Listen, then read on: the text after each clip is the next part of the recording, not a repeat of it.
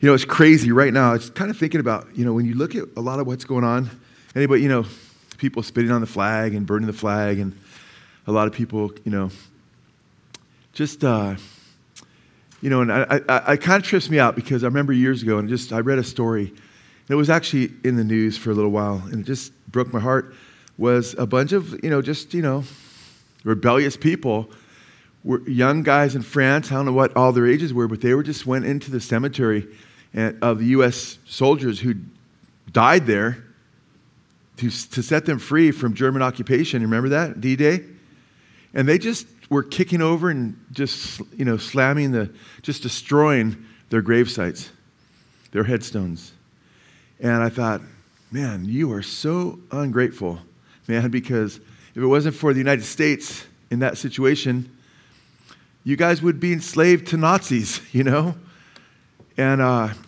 just the hatred. It just blew me away. And I thought, that's absolutely heartbreaking, because how much more does it hurt the Lord, right? When people who he set free, or died, I should say, to set free, right? Use his name as a curse word, blaspheme him, spit on him, and, basically just hate Christ. It just blows me away. And if you're here today, you probably because you love Jesus, right? If you're listening, you're tuning in, you love the Lord, and you're grateful for what he's done, amen? You're just praise him.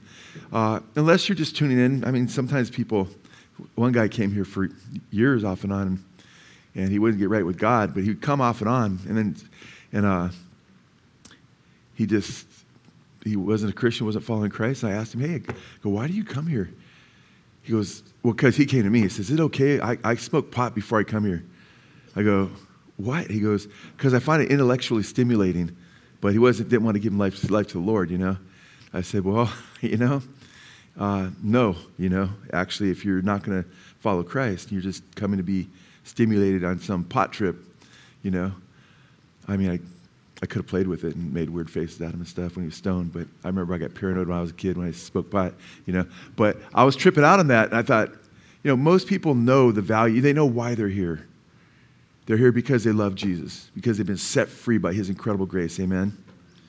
But at the same time, a lot of Christians all of us, to one degree or another, don't appreciate what Christ has done for us as we ought.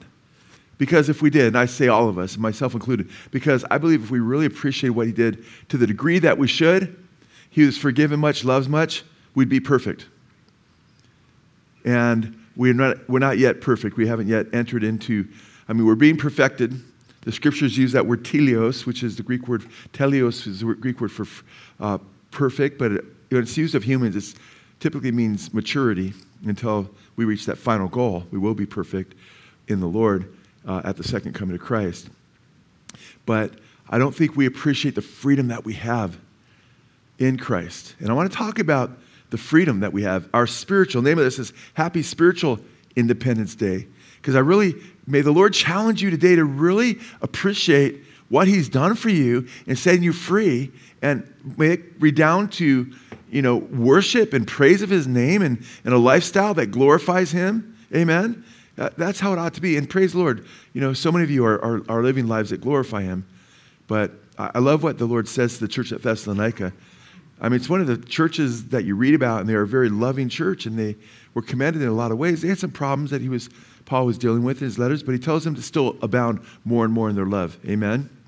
So I want to encourage you, let's abound more and more in our love, and let's check out our spiritual independence. When I think of our spiritual independence, which is way more important, by the way, than the national independence that we have in Christ. Amen? The national independence that we have in the United States of America. The independence we have through Christ, the liberty we have, being set free, transcends human independence in an infinite way, because it's eternal. Amen? Most historians that study the Roman Empire, they believe that most human beings, not just the Christians, but most people in the Roman Empire were slaves. We're slaves. But if you ask those slaves, that's over half the human race at the time in that empire, if they would trade their freedom to not be slaves physically anymore, with their spiritual independence, become enslaved to Satan and sin again, would they do it? Not any wise Christian, amen? Because they recognize the freedom they had in Christ far superseded any temporal freedom, because one day they'd be set free from that temporal freedom as well, amen? So I think we need to really appreciate it. And I've been moved to share this message with you just because I have some really, really hard times, as you do as well, with the direction this country is going in, amen? And even at the inception of our country, there were deists and there were Masons and occultists and so forth. There are also Christians, right, who wanted to instill Christian values and so forth. But you had a mixed bag when our country started, You have two extremes. One say it was just all occultic. There were no real Christians having an influence in the country. No, that's not true. Others will say, oh, no, we're just purely this Christian nation and there were no occultists involved. Well, no. Even George Washington himself was a Mason, and,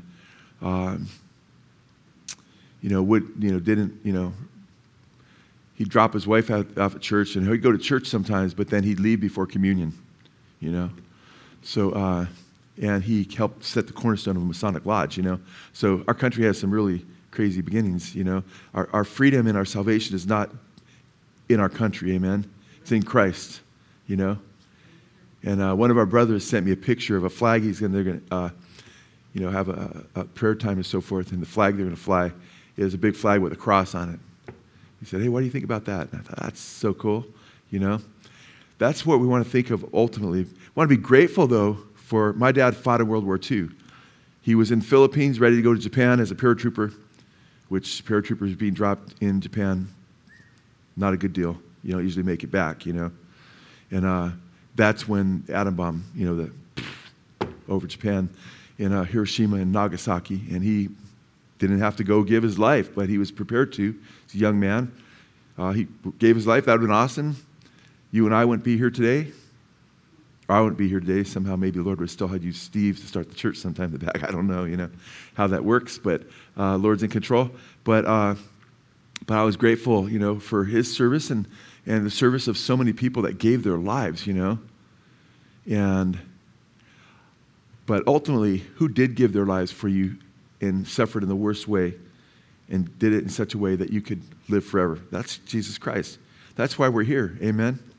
And that's why we celebrate as Christians Independence Day, Spiritual Independence Day. In a way, we celebrate it every day. Every day we thank the Lord for our salvation, amen? So that's a good thing. But I want you to go to Luke chapter 4. Luke chapter 4. And we go to Luke 4. Jesus is underscoring his mission. And I think it's interesting here because in Luke chapter 4, Jesus had just been baptized. He'd just been attacked by the evil one, led by the Holy Spirit into the wilderness, be tempted by the devil. And he went through a succession of at least, 3 aspects of temptation, 3 different temptations, and he got victory over the evil one. He came to reverse the curse. He came as a second Adam to set free those who'd been in bondage because of the sin of the first Adam and, of course, their own sin. We're born into sin, but we're also sinners by choice. Amen? And it's just little kids who have not reached the age of accountability that aren't sinners by choice yet, and they're not held accountable for their sin until they reach the age of accountability. That's why Paul said there was a time when he was alive spiritually, Romans chapter 7, I think verse 11. And then when he became aware of what sin was and he sinned with knowledge, then he said he died spiritually. And he then talks about this war between his flesh and the law, which he was doomed. And who will set me free, he says, from this body of sin and death? And they says, thanks be to the Lord Jesus Christ. Amen. So Jesus set him free. And we've been set free. But Jesus, after his baptism, he went out and was tempted by the devil as a second Adam, not in a garden like Adam and Eve, but in the wilderness, right? They had all the advantages. They had all this food and fruit and everything, man. They could partake of any fruit they wanted, but the tree from the knowledge of good and evil. But guess what? He'd been fasting for 40 days, right? So he's like, turn these stones into bread. It's like, man shall not live by bread alone, Jesus said, but by every word that proceeds out of the mouth of God. And he withstood all these temptations. And then guess what? He came back into the public. He was ready to do his ministry. ready to start his ministry. And ministry is a lot of work, okay? Jesus did so many things in ministry, it says the libraries of the world could not contain the books of all that he did. That's probably true of everything, I'm sure it's true, of just 1 minute of every day of everything the Lord does that we don't see in all kinds of people's lives. The libraries of the world wouldn't fill it. He's always at work. Ministry is a lot of work. And in fact, you know what? Just being a mom is a lot of work. I got 4 of my 6 grandkids, and I'm like, I got to get here. At least I go, do you got the kids ready? She's like, I'm like, it gives me respect for the parents, though, because I'm just like trying to balance everything. I'm like, and trying to help her with the kids and everything. She goes, and poor little Justice has been thrown up all over the place today. And I'm like, okay, he's going to stay home. And we decided, I'm just going to go. She's going to stay home with the kids, Make it easy. Anyway, so thanks for bearing with me. But I'm like, yeah, it's amazing what Jesus did. But guess what he came to do? He came to set people free. Look at Luke chapter 4, verse 16. This is right after his baptism and then being tested by the devil. And he came to Nazareth where he had been brought up, as was his custom. He entered the synagogue on the Sabbath and stood up to read. So there he is, man, about 30 years old. He stands up to read in the synagogue, right? And the book of the prophet Isaiah was handed to him. And he opened the book and found the place where it was written. Now, he had to find the place. They didn't have chapter and verse breaks. The Spirit of the Lord, he reads this, the Spirit of the Lord is upon me. What happened at his baptism? What came upon him? Who came upon him, better said, in power? The Holy Spirit, amen? The Spirit of the Lord is upon me because he has anointed me to preach the gospel to the poor. By the way, Jesus Christ, we say Jesus Christ, and most people when they hear the term Jesus Christ, they think Christ is his last name, okay? A lot of Christians think that when they're new too. I follow Jesus Christ, and they think that's until they realize Jesus is his name, Yeshua, beautiful Hebrew name. Iesus in Greek, Jesus in English. And I was teaching my grandchildren, about his name today a little bit. So I didn't mean to stop here, but it's just interesting and how to say Yeshua, And Ariel is like, I love Jesus Godzillion times God, or no, she was Godzillion plus Godzillion plus Godzillion. She kept saying that, Godzillion plus Godzillion. I go, Gazillion, I think it's Gazillion. I have to look that up. I'm like, I think it's Gazillion. And I say, if you want it to be even more impressive, I'd say times instead of plus. And then she's like, plus, and then she finally starts saying times. But we're talking about Jesus' name. And I didn't get so deep as to say what Christ means. I didn't really get into Jesus Christ. Let's talk about Yeshua. But Christ is from Christos, from the Greek, and it means anointed.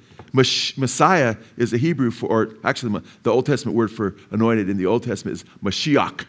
Mashiach. And that's how we say Messiah in the transliteration. And it literally means anointed one. So if you are waiting for the anointed to come as a Jew, it means king to you. He's the king. So when you're speaking of Jesus Christ, you're speaking of Jesus the anointed king, or Jesus the king, So Jesus is the king that they're waiting for. And he says, the Spirit of the Lord is upon me because he has anointed me. You see, he's anointed of the Holy Spirit. And to preach the gospel to the poor. Praise God for that. He has sent me to proclaim what? Release or liberty, depends on translation, or freedom to the captives. Setting the captives free. What's the name of our campaign this year to reach Simi Valley? Setting the captives free campaign. Amen. I thought this would be a good time to do a message on setting the captives free. Because we have a whole campaign that we're going out to the highways and byways. We're putting, a track out that'll be mailed to most of the homes in Simi Valley about being set free in Christ. They'll direct them to a video they can watch and so forth. A lot of us will hit the streets in different ways, have all kinds of cool things going. But this is what we're talking about, is people being set free, right? And the scriptures say in Proverbs 24:11, remember, we talked about it last Sunday in reference to abortion, right? Where the Lord says, hold back those who are staggering to death, right? Save those who are being dragged to destruction, right? And that's everybody that doesn't know Jesus. Satan, they're under Satan's power. He's a real entity, and he's a fallen angel. There's other fallen angels, and God's allowed them to exist. God could have just wiped out Satan easily, but he allows him and the fallen angels to exist, kind of like a sting operation. He says, I'm going to use the bad guys. I'm going to let them bring as many as will come and follow them. So when the great judgment comes, they'll be judged along with Satan and the demonic host. But thank God, God wants all of us to be set free and gives us opportunity. Amen? So it says right here, he entered the synagogue on the Sabbath and stood up and read. But he says, it's interesting, to proclaim release or freedom or liberty to the captives and recovery of sight to the blind. Now, these are vivid pictures because they would see captives, even among their own people, the Jewish people, knew that there were a lot of Jewish men and women who'd been taken captive by the Roman Empire.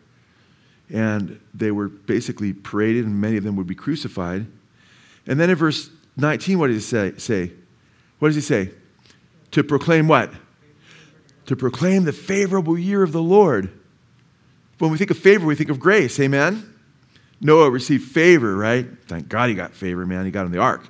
Praise God for favor, amen? Well, Jesus came to proclaim what? The favorable year of the Lord. But right before that it says to what? To set free. To set free those who are what? Oppressed. Who are the oppressed? That's everybody.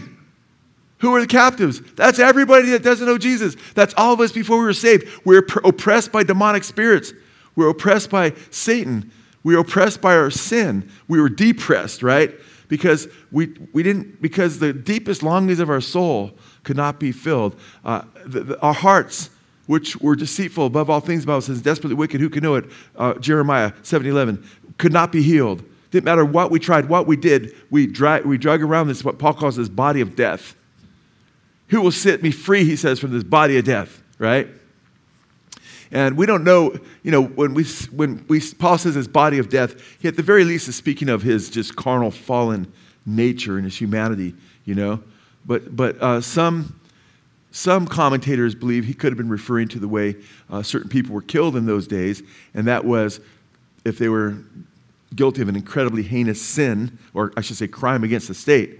If they murdered someone, for instance, would be tied back to the body of that rotting corpse, and they'd become infected, and they would start to rot until they died. And they believe, some commentators, some teachers have said Paul's using that imagery of just this grotesque, rotting death that Jesus set us free from. I don't know that Paul meant that in Romans 7. It's an interesting illustration. We can't prove that that's what he meant, but guess what? Our own rotting flesh, the flesh, basically the outer man decays daily. I've tried to share with you before that we are the zombies, okay? All these zombie movies where people love to watch zombie movies and The Walking Dead and stuff like that, and they're like, and they feel, man, but they don't realize, guess what? We are the walking dead. The Bible says that, for instance, a rebellious woman who's no longer following Christ, and the scriptures say in Timothy, it says she's dead while she's alive. The prodigal son, when he came back, his father says, my son was what? Dead, but now he's alive, right? The Bible says before we were saved, we were dead in our sins. Amen? I never finished it, but maybe I'll put it out someday, a whole book on how we're the zombies, I use all kinds of different pictures, how the Bible describes us as being like rotting flesh. Let's use a lot of pictures, how we stink, and our stench rises to heaven, It's just, and that we're like open sores, But think about this. Compared to angels, non-corporal beings, and compared to what Adam and Eve in their perfection looked like, guess what we look like? Guess what we are? We're rotting zombies. Isn't that interesting? We really are. Compared to Adam, if you saw me next to Adam, you'd be, oh, what happened? Don't laugh too hard, but I'm just saying, Because guess what, man? He came to set us free, man. We were all oppressed. And guess what? We've been saved. And now guess what? The inner person, the inner man, has come alive in Christ. Amen? In the outer man, it says it's decaying day after day. Our old man still needs to be resurrected, but the inner man has been renewed. It's renewed day by day. Isn't that glorious truth? And as you get older and older, you appreciate that more and more. You also appreciate those resurrection passages. Praise the Lord.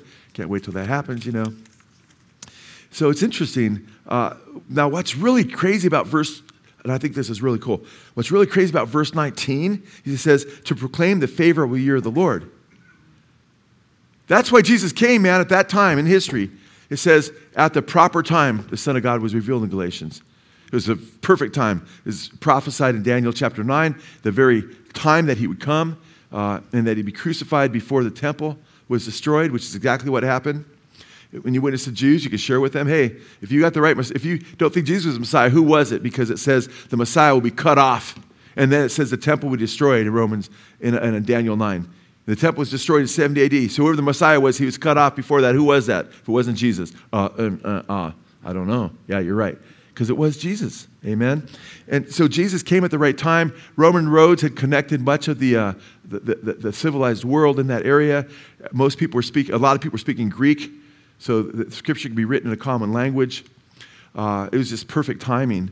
But he came to proclaim the favorable year of the Lord. What's interesting about this verse as well is that he stopped right in the middle of a verse that he was quoting. Because remember, he's quoting from where? What prophet is he quoting? Isaiah.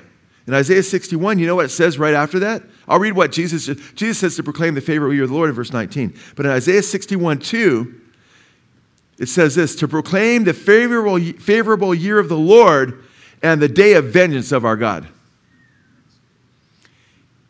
He stops right before the word and the day of vengeance of our God. Now, why do you suppose he stopped right before the next clause? And some of you have a comma right there. It's not put there by God, but they don't use commas in Greek and Hebrew. But, and to proclaim what? And the day of vengeance of our God. It's really talking about proclaiming two things. Because guess what? There's two comings, amen? And this was his first coming, the day of grace, the favorable year of the Lord. He's giving people an opportunity to be saved, amen? He comes as a lamb to give his life for our sins, amen, on the cross. The second time, he comes as the Lion of the tribe of Judah, amen? He comes with his angels and his mighty angels in flaming fire to take vengeance, says, on those who dwell on the earth that disobey the gospel of Jesus Christ, amen? That don't know God and don't obey the gospel of Jesus Christ. So right now, I love that he stopped before the next little phrase there, because that his first coming, he came to bring salvation. Now, it's interesting because if you look at verse 20, it says, and he closed the book. So he closes the book right there dramatically. And a lot of them are so familiar with the passage. Boom, he just closes the scroll. It wouldn't look like this. It'd be a scroll, right? It just closes the scroll. And it's interesting. It says, he closed the book, he gave it back to the attendant and sat down. And the eyes of all in the synagogue were fixed on him. So they're all looking at him. Because he's saying, the Spirit of the Lord is upon me. And he's come to set the captives free. He's come to give sight to the blind, to bring salvation to the poor, right? To heal, set free all those who are oppressed. And they fixed their eyes on him. And he began to say to them, today, this scripture has been fulfilled in your hearing. That's gnarly, man. They're all looking at him. What are you saying? Today, the scripture is fulfilled in your hearing. And then he just goes and does all these heals the blind, News spread about him like wildfire. Because there's blind people walking around that see. There's dead people that are walking around that were once dead, And he's setting people free. Now, the main way he sets people free, and there's 4 different ways he sets us free, which I want to discuss each pretty briefly, because when you see what this is, hopefully it'll cause your heart to rejoice. But look at John chapter 8, verse 34. John chapter 8, verse 34. Now, Jesus is speaking to Jewish leaders, to Jews who have a racket going, who don't want or are jealous that he's receiving such a huge following and that people are turning to him. And he's been dealing with the corruption with regard to the Pharisees and the Sadducees, Herodians, Jewish leaders who are, he wants to save them. He says to these Jewish leaders, I'm saying these things in John 5, 34 through 40. I'm saying these things that you may be saved, but you're unwilling to come to me that you may have life. And they're unwilling to come to him. You know, he talked about you abided in John the Baptist's light for a little while when you saw fit. But he testified of me. But he says, but it's the word of God that testifies of me. And you search the scriptures diligently, he says in John 5, because you think in them you have eternal life, but it's these that testify of me. He even says things like in John 10 and John 14, if you don't believe my words, believe my miracles. He's pleading with them to open their eyes. He says in John 12, to walk in the light while you have the light. For time will come when the light won't be here, it'll be night, and it'll be too late. Walk in the light while you have the light so you can become children of light. He's pleading with them to know him, to be set free. He wants to set us free. But in John 8, verse 34, he says something interesting. Jesus answered them, truly, truly, I say to you, everyone who commits sin is what? The slave of sin. So it's interesting. When you sin, you become enslaved to sin. He says, the slave does not remain in the house forever. The Son remains forever. He's the Son of God. So if the Son makes you free, you will be what? I love verse 36. If you're like looking for verses to memorize, that's a good one. John 8:36. The Son has set you free, you will be free indeed. John 8:31 is really good too. You know, if you continue in my word, you will truly be my disciples. Amen? Because a lot of people today claim to be just followers of Christ, or I believe in Jesus, but they don't continue his word. But he encourages us to make sure we press on in his word. Amen? We press on in Jesus. So he says to them, so the Son makes you free. If the Son makes you free, you will be free indeed. And I love the fact that he emphasizes being set free here, right? You'll be free indeed, you know. In the Greek, it's emphasized just like the English. You'll be free indeed. Because the freedom he offers us is deeper than they understood. It's multifaceted. It's not just one-dimensional, and we'll talk about that. Verse 37, I know that you are Abraham's descendants. Well, now he's saying something because he knows what they're thinking.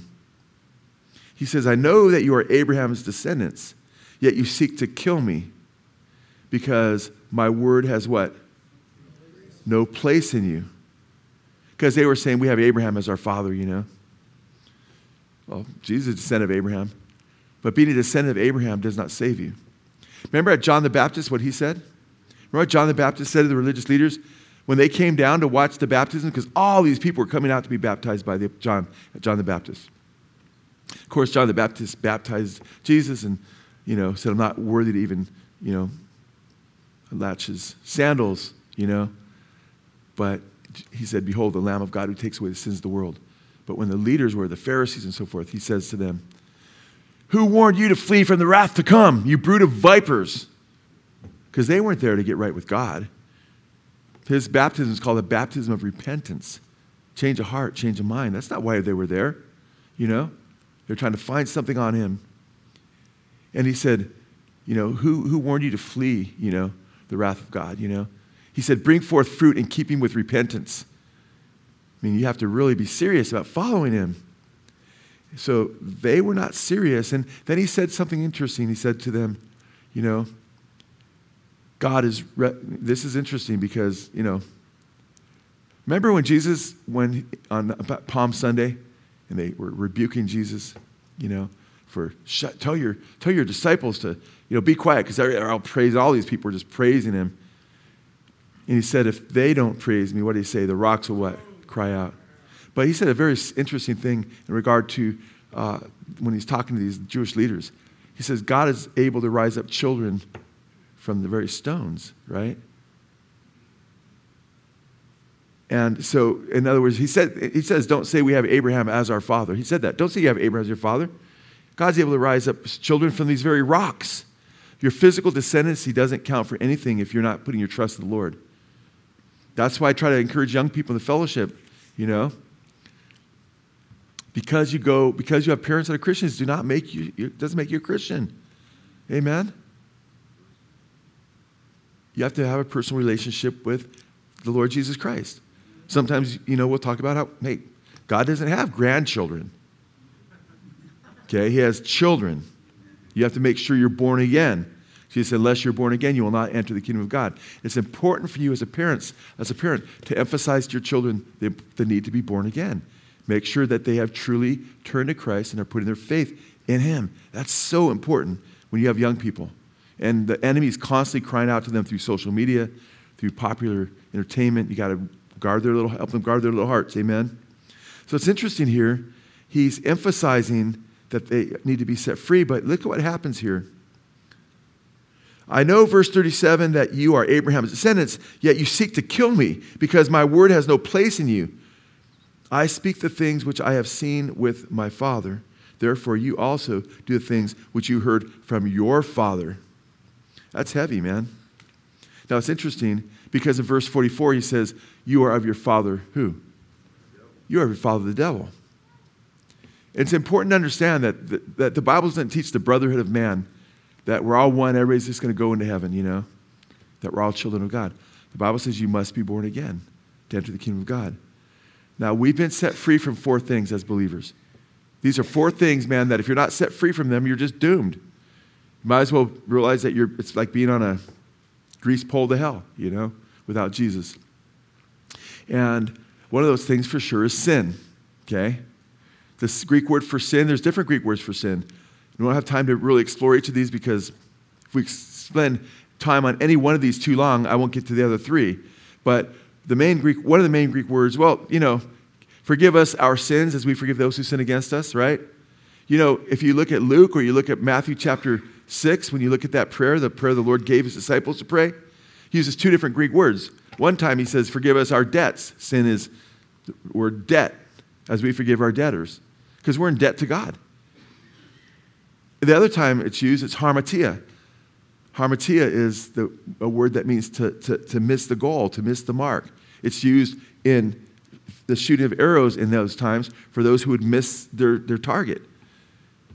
And that fits good with Romans 6:23, or Romans 3:23. All have sinned and what? Fallen short of God's glory. We all fall short of the target of righteousness. So on one hand, we commit sin against God, and therefore he, being righteous, owes us wrath, judgment, because he's a holy God. But we also commit sin in the way where we don't do what God's called us to do. And we're in debt for both sins because we owe God righteousness in both cases. The Bible speaks of sins of commission and sins of omission. A sin of commission is when you go against something God said not to do, and you do it. God says, thou shalt not, thou shalt not, thou shalt not. There's a lot of thou shalt nots, and you do it anyway. Don't use the Lord's name in vain, Don't commit adultery. Don't steal. All these different things. Don't put anything before him. And if you do that, that's a sin of commission. You've committed a sin. A sin of omission is where you omit and you don't do something God's told you to do. Like he says, don't forsake the assembly of yourselves together. And if you say, I don't need to be in fellowship with other Christians, well, you're safe because you're here today, right? But that would be a sin of omission when the Bible says to, love your brother, but you refuse to love your brother. That's sin of omission.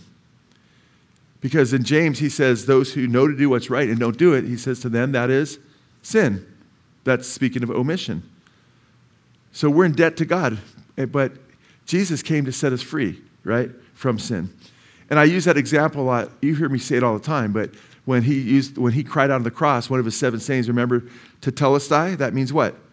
Paid in full. When Jesus died on the cross, he died taking the punishment you and I deserve, because there's 2 debts going on here, guys. Think about this. There's our debt to God, meaning righteousness that we didn't give him every time we sinned. Thousands of times you've sinned throughout your life. Things you don't even recognize as sin, okay, all of us, in whatever way throughout your entire life, there's a lot of sin. The psalmist said, my sins outnumber the hair on my head. They're like the hair on my head, okay? And it's interesting because there's righteousness we owe him that we could never pay back. Because when I do righteous things, I can't pay back for things I didn't do because I'm supposed to do these righteous things. That's already expected of me. But when Christ died on the cross, guess what? There's another debt being paid. Because God is perfectly holy, perfectly just, and perfectly righteous, he judges the wicked. He owes us wrath. And on the cross, it's so beautiful because it's there, that justice and grace meet. And it's amazing because when Jesus dies and pours out his blood, He has perfect righteousness. So he pays the debt of righteousness that we owe. And the wrath that we deserve, that God owes us, he exhausted in Jesus. Amen? Jesus becomes the object of his wrath in our place. And if we accept what Christ has done for us, we're no longer abiding as children of wrath. Amen? So it's really amazing. Look at Romans chapter 6. Some of the passages that mention being set free from sin. Some of these are, you might want to memorize sometime because they're really beautiful.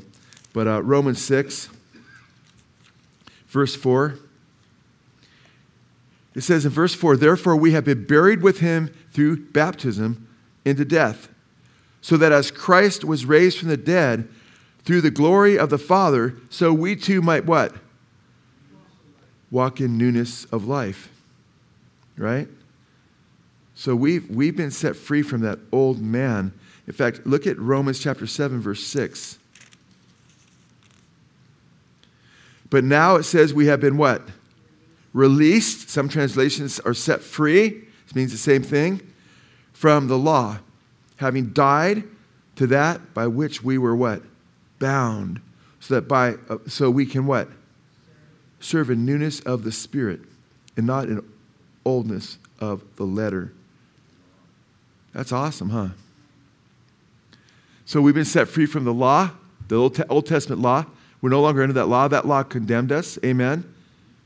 The law that we were under, wasn't the Jews under that? Well, God's law is written on our hearts. And God's law condemned each and every one of us. And it's interesting, Paul specifically mentions being set free from that law.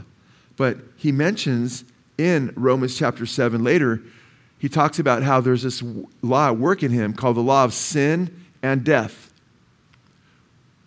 We were all under the law of sin and death, man. We couldn't beat it on our own. He's trying to fight against it. The good that I want to do, I couldn't do, and the good I want to do, I didn't do, and the bad I didn't want to do, I ended up doing. Who will set me free? And Jesus sets him free from that cycle of trying to keep the law of Moses. Right? Now it's interesting because look at Romans chapter 8, verses 1 and 2. Therefore there is now no what? No condemnation. No, isn't that beautiful? No condemnation. Say that with me.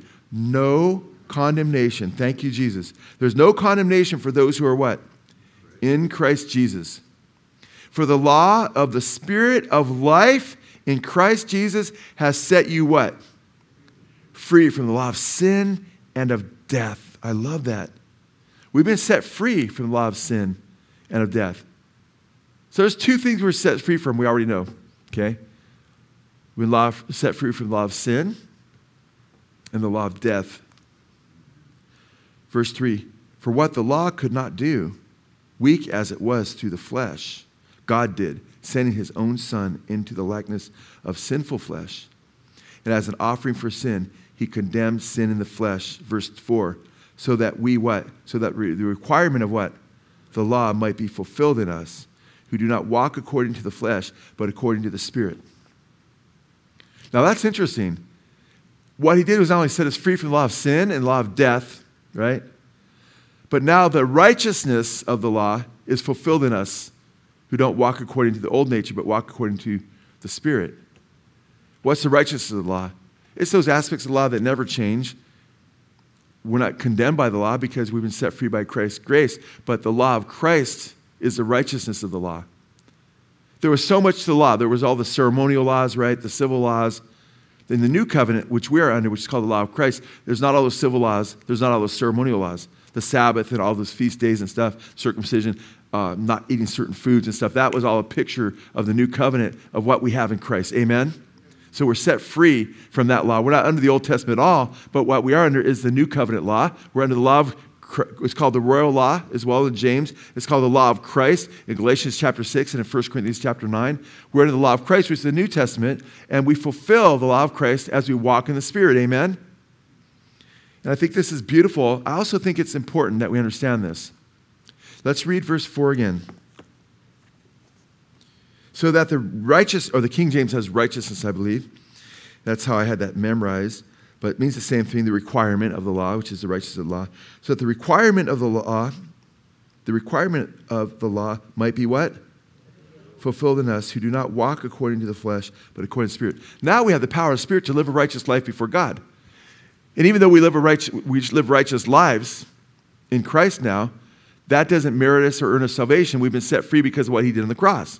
But now we have the power of the Spirit to live the lives that he's called us to live, where we're not stealing from people, right? We're not walking around lying and cheating on our wives or husbands if you're married. Anything. You ought not be. You ought to be walking in righteousness. But that brings up another question. Guess what? It's important. Is being set free. A lot of Christians misunderstand that, and they think, oh, I'm set free from sin, death, and all that because of what Jesus did on the cross. I'm free. I'm free. I'm free to do whatever I want and sin like hell now. That's what a lot of people are doing right now. They misunderstand freedom. But what are we reading in verse 4? Freedom is what? We're set free to fulfill the requirement of the law. In fact, go back up to 7, verse 6. But now we have been released from the law, having died to that by which we were bound, so that we what? So that we serve in newness of the Spirit and not in oldness of the letter. So we haven't been free to run amok and do evil. We've been set free to serve the Lord and live the way we've been created to live. Amen? That's important that we get that. In fact, look at Romans chapter 6, verse 18. Let's go back there real quick. Romans 6:18. Look what he says. And having been freed from sin, you what? Verse 18, Romans 6:18. And having been made free from sin, you have become what? Slaves of righteousness. Are you with me? Because basically, Satan has a field day with, all these lost people in power and the celebrities preaching the gospel of do what thou wilt, right? Well, we're set free in the church, but Satan wants to bring do what thou wilt into the church. But how's he going to do that? People are going to follow Satan and do what they will. No, he's not going to be able to do it that way. He has to put a spin on the gospel and say, hey, guess what? You're saved by grace. You've been set free. Guess what? You're free to do whatever you want. For after all, there's no condemnation. And people quote that, Romans 8:1. They quote Romans 8:1. There's no condemnation in Christ Jesus. But they don't go on to read where those who are truly saved now fulfill the righteousness of the law. They ignore chapter 7, verse 6, where we've been saved, we've been set free, what? To serve him, amen? They ignore Romans 6:18. We've been set free from what? Sin, but to become what? Slaves of righteousness. How is that freedom? That's total freedom, because that's who we're created to be. Did you see that? Anybody see the videotape of the tallest roller coaster in the world and how there's a huge crack? Anybody see that? Yeah, that's crazy. I'm like looking at that crack, and I saw the pictures of it. I'm like, wow, that's gnarly. They had to shut down the park for a while, or that roller coaster, and they shut down the whole park. And I think it was a dad with his daughters walking. He's like, that looks like it's cracked right. And it's a whole crack through the whole top part where you go around one of the sharp curves. And then I thought, that's pretty gnarly. Then I saw a video of it, and literally when the roller coaster goes over that area, you see this whole crack go zzzz. And you're like, whoa. Can you imagine being on it and spotting that and seeing it go like this? Like, I don't think that's supposed to be there. You're talking about already having a hard time with roller coasters on the tallest one in the world, and you see that, and you're coming up next for that turn, or I don't know if you could see it from wherever you're at, but I'm like, that's pretty crazy. But you know what? That roller coaster became bound. It's broken. Doesn't work, right? And people weren't free to go on the roller coaster anymore. But guess what? When they fixed the roller coaster, a lot of people will still be hesitant, right? Should I go on it? I don't know. But guess what? When that roller coaster, it just by way of analogy, is set free to work again, and they say, oh, guess what? You're free to go to the amusement park and ride on the roller coaster. Does that mean you can take one of the cars off the roller coaster and take it home with you? No. Or try to turn it into some kind of weird machine? No. Or if the roller coaster was personal, right? Does its freedom mean it could just go jump like a jackrabbit on people and smash them throughout the park? No. Why? Because the roller coaster was created to do a certain thing, right? And guess what? You start taking, by the way, that roller coaster wouldn't be much fun anymore, would it?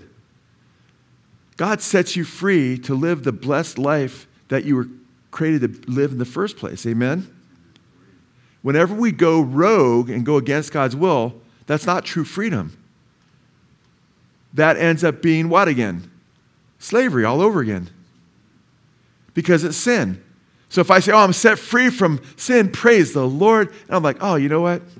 I'm just going to take the rest of my life off and just live for myself and my flesh and just get drunk and get hammered on different drugs and just live for myself and fulfill all my fleshly desires.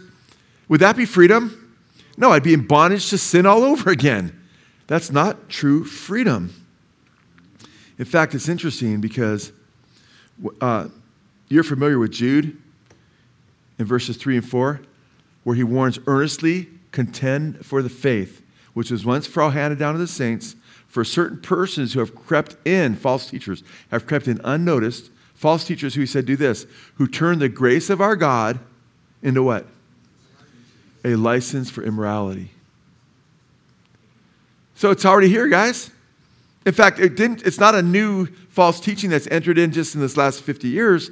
Even in the first century, Jude, the half-brother of Jesus, same mom, different father, ultimately, he's warning that they've crept in unnoticed, turned the grace of God into a license for immorality. You know what warning he gives right after that? He talks about the Jews who were delivered from Egypt. They were set free. But later he destroyed those who didn't believe. Woo. The angels who did not keep their own domain but abandoned their proper abode is kept under chains of eternal darkness to be judged for the judgment of the great day. Whoa. And Sodom and Gomorrah and cities around them, just like these, went after strange flesh, were destroyed with fire as an example for us. He warns, don't let grace be turned into a license for immorality. In fact, our name of our fellowship is Blessed Hope Chapel. I think it's a beautiful name because the blessed hope is Christ's second coming. He's our hope, amen? The Bible says he that has this hope of Christ's second coming in 1 John 3:3 purifies himself even as he is pure. We look forward to Christ's second coming, amen?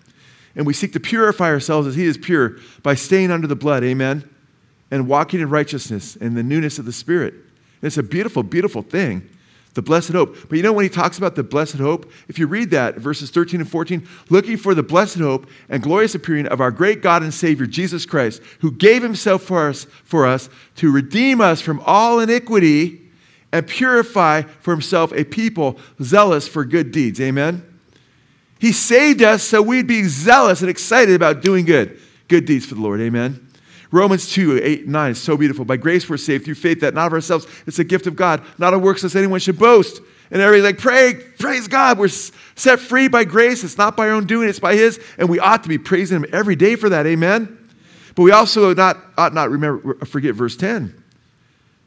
We are his workmanship, it goes on to say, created in Christ Jesus for good works. He saved us to make us his children again, right? And so we can serve him as his children.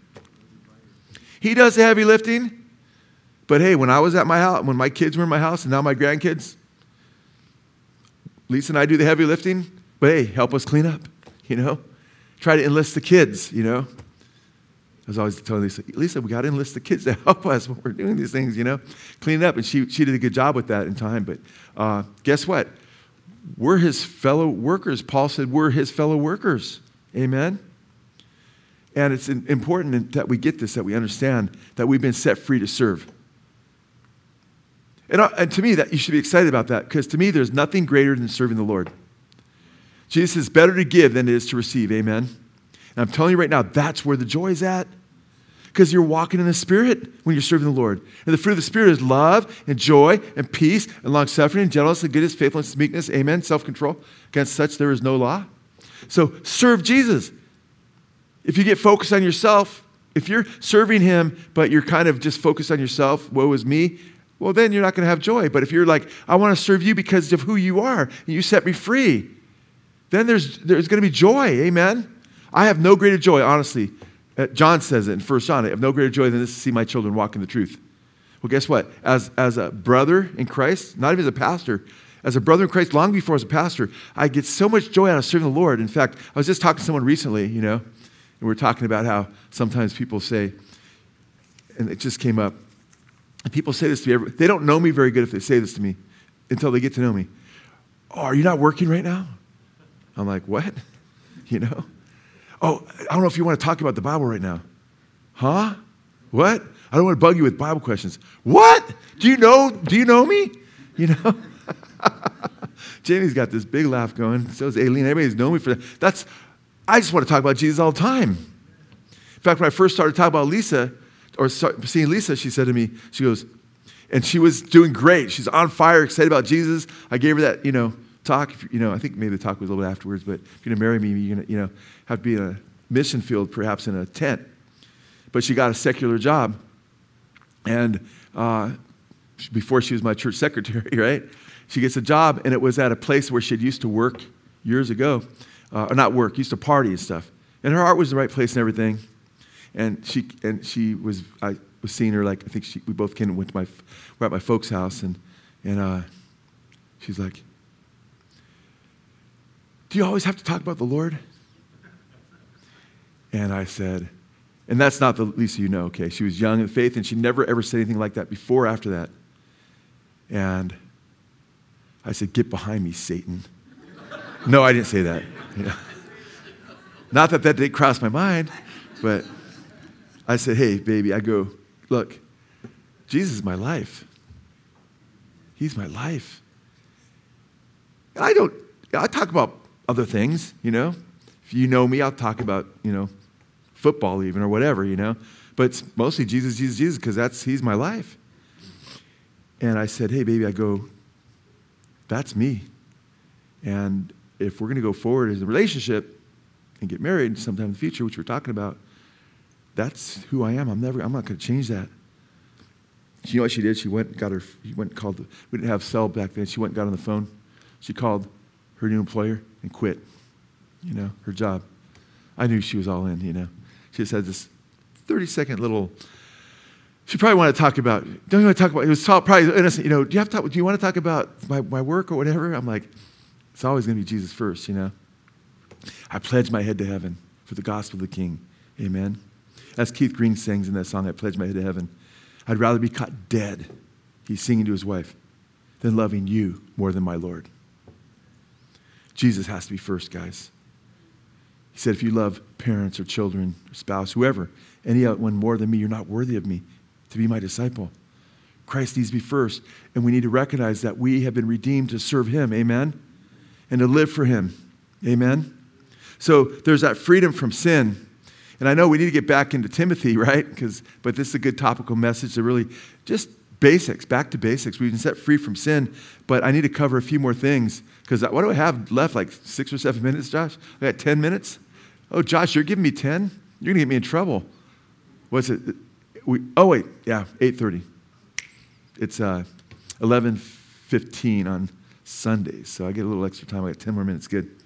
Okay, so it's interesting. We've been set free from sin, but we've been set free to serve him. In fact, in verse 18, did you look at Romans 6:18? Right? Romans 6:18, it goes on to say we've been set free. We've looked at a couple verses like that, but we've been set free to serve him. Amen? Slaves of righteousness, he says. And we're also warned, like in 1 Peter 2:16. Listen to this. Peter warns us. We're supposed to serve him, it says, as free. Whereas we're free from the blood of Christ, right? But he says, but not using your liberty or your freedom for a cloak of maliciousness or wickedness, but as the servants of God. There's again. I've shown you 3 places where it says we're set free, but we're supposed to understand we've been set free to serve God, not to live a life of sin. And by the way, even Galatians or even Titus that we're just looking at that passage, when I pointed up there, you know what it says right before that?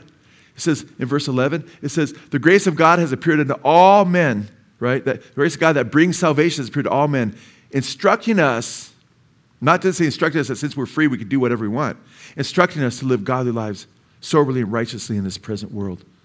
Amen? God's grace doesn't say we're set free to do whatever we want. We're set free to be the children of God that we're created to be and serve him. Amen? And when that roller coaster is set free again, and they fixed that tallest roller coaster in the world, I don't know if they fixed it yet, but it's set free now to do what it was created to do. If it goes off its tracks, if it was conscious, right? There's a big crack in. I'm set free from this track. I can't wait. Well, then it's just going to be destroyed. That's what happens to us. So we've been set free. And now Peter says, as free, but not using your liberty for a cloak of maliciousness, but as the servants of God. I love that, man. But isn't that exactly what people do? They use the freedom that they have been set free with in Christ as a cloak to maliciousness. Now they can go commit adultery. They can, rip people off. They can be angry and unforgiving and hate. Because after all, I'm set free by Jesus. No, man. Paul says in Galatians chapter 5, verse 1, stand fast. Stand fast. In the Greek, it's a present tense imperative. It means keep standing. It's a command. Keep, it's imperative. Keep on standing fast in the freedom wherewith Christ has set you free. And don't be entangled again in a yoke of bondage. Then he says in 5:13, he says, do not use the freedom that you have now as a excuse to walk in the flesh. That's what he says. And I'm telling you right now, not tens, scores, hundreds. There's thousands and tens of thousands of churches where the message of freedom is twisted into, meaning you're saved. Once you're saved, you're always saved no matter what you do. You've been set free to just however you live, you're still free. In Christ, you could never lose that freedom. But the scriptures tell us that after a dog has been, puked, vomited, that scripture came to my mind because Justice was throwing up a lot today. Poor guy. Make my heart so sad. He had a good nap, for maybe 3 hours. So hopefully he's feeling a lot better. I think he has what Chad had last week. Hopefully, like, Lord, please have mercy on me, But so I've been thinking of that verse of the dog going back to its vomit. The pig after it's being washed. I use that as a devotion for my grandkids today because I had a really powerful picture of that. And by the way, as I'm giving them a devotion, Justice wakes up, he was actually awake at that point. He went to the bathroom, he came back, he's looking at me. And he's like, throwing up again. I was like, poor guy. And I was teaching on that from him puking earlier. I'm like, now, sin, that's a picture of going back to sin. That's not what we're called to do, amen? We've been set free. We're supposed to abide in the freedom. Jesus says, you are my disciples if you continue my word, and you'll be my disciples indeed, right? We mentioned that earlier, John 8:31. We've been set free from sin. We've been set free also, and I'm going to hit these briefly, these next three quickly, because sin is the main thing that we want to emphasize, but we've also been set free from Satan. When the Apostle Paul, Jesus in blinding light appears to him on the road to Damascus, and Paul falls down and he's blinded for 3 days. Jesus instructs him that he has chosen him to open their eyes and turn them from darkness to light and from the power of Satan to God, so that they may receive forgiveness of sins and a place among those who are sanctified by faith in me. So we've been set free also from Satan's power. Okay, amen. Colossians chapter 1, verse 13, Paul writes to the church of Colossae. He says, he, meaning Jesus, has delivered us from the power of darkness and translated us into the kingdom of the Son of his love. Wow. I love that, man. So we've been set free from the enemy's power. And since I was on roller coasters, not literally today, but thinking about them, I told the kids, I said, let's say 4 kids, because I have 4 of them today. We got them for the next few days. So I said, think of 4 kids. I gave them all different names, so it's different than these, my 4 grandchildren. I said, think of they're all going to the greatest place on earth. It's an amusement park with the biggest, the best, and I try to describe kind of what, just off the top of my head, the best place they'd want to go. And they're going there, and there's free cotton candy everywhere that's growing on trees. And I have to, Eli can't eat sugar, so I'm like, has no sugar in it, but tastes better than regular cotton candy, And he's getting big eyes, And, flowers that sing and talk when you're walking by them and all these cool things. And they're getting all big eyed like, wow, that sounds like the best place ever. I'm like, yeah, wouldn't that be awesome? But guess what? They're all dressed in white, and they can't get dirty before they go. But then their parents have to stop off to grab something to eat because somebody has to go to the bathroom. I think it was Penelope had to pee. So Penelope has to pee, and then they stop over there. They're eating, and she says, stay here. But guess what? The kids, I'm not going to go into all the details, but some of them go out back and they go and play in the mud and they're all messy and they can't go now. Now the parents have to turn around. And now the parents turn around because you can't get in. Because they're all excited about getting into that park, and I could see they're like wanting more descriptions of the park when they get there and the fun they're going to have. But they have to do a U-turn; they can't get in, and all of a sudden they were like all sad. They were like feeling some empathy for these kids. But then I mentioned there's nothing they can't clean those robes. Those clothes are so dirty because there's mud all over them and stuff, and there was throw up on them too because that story went a little deeper, right? Lisa's like, "Do you have to get that gross?" I'm like, "Hey, sin's ugly, baby," And they're just like, but then guess what? They found a special detergent. And that detergent took everything out. And the next year came around, they were able to go. So then it got positive again. They're all excited again, And I said, what's that place a picture of? Heaven.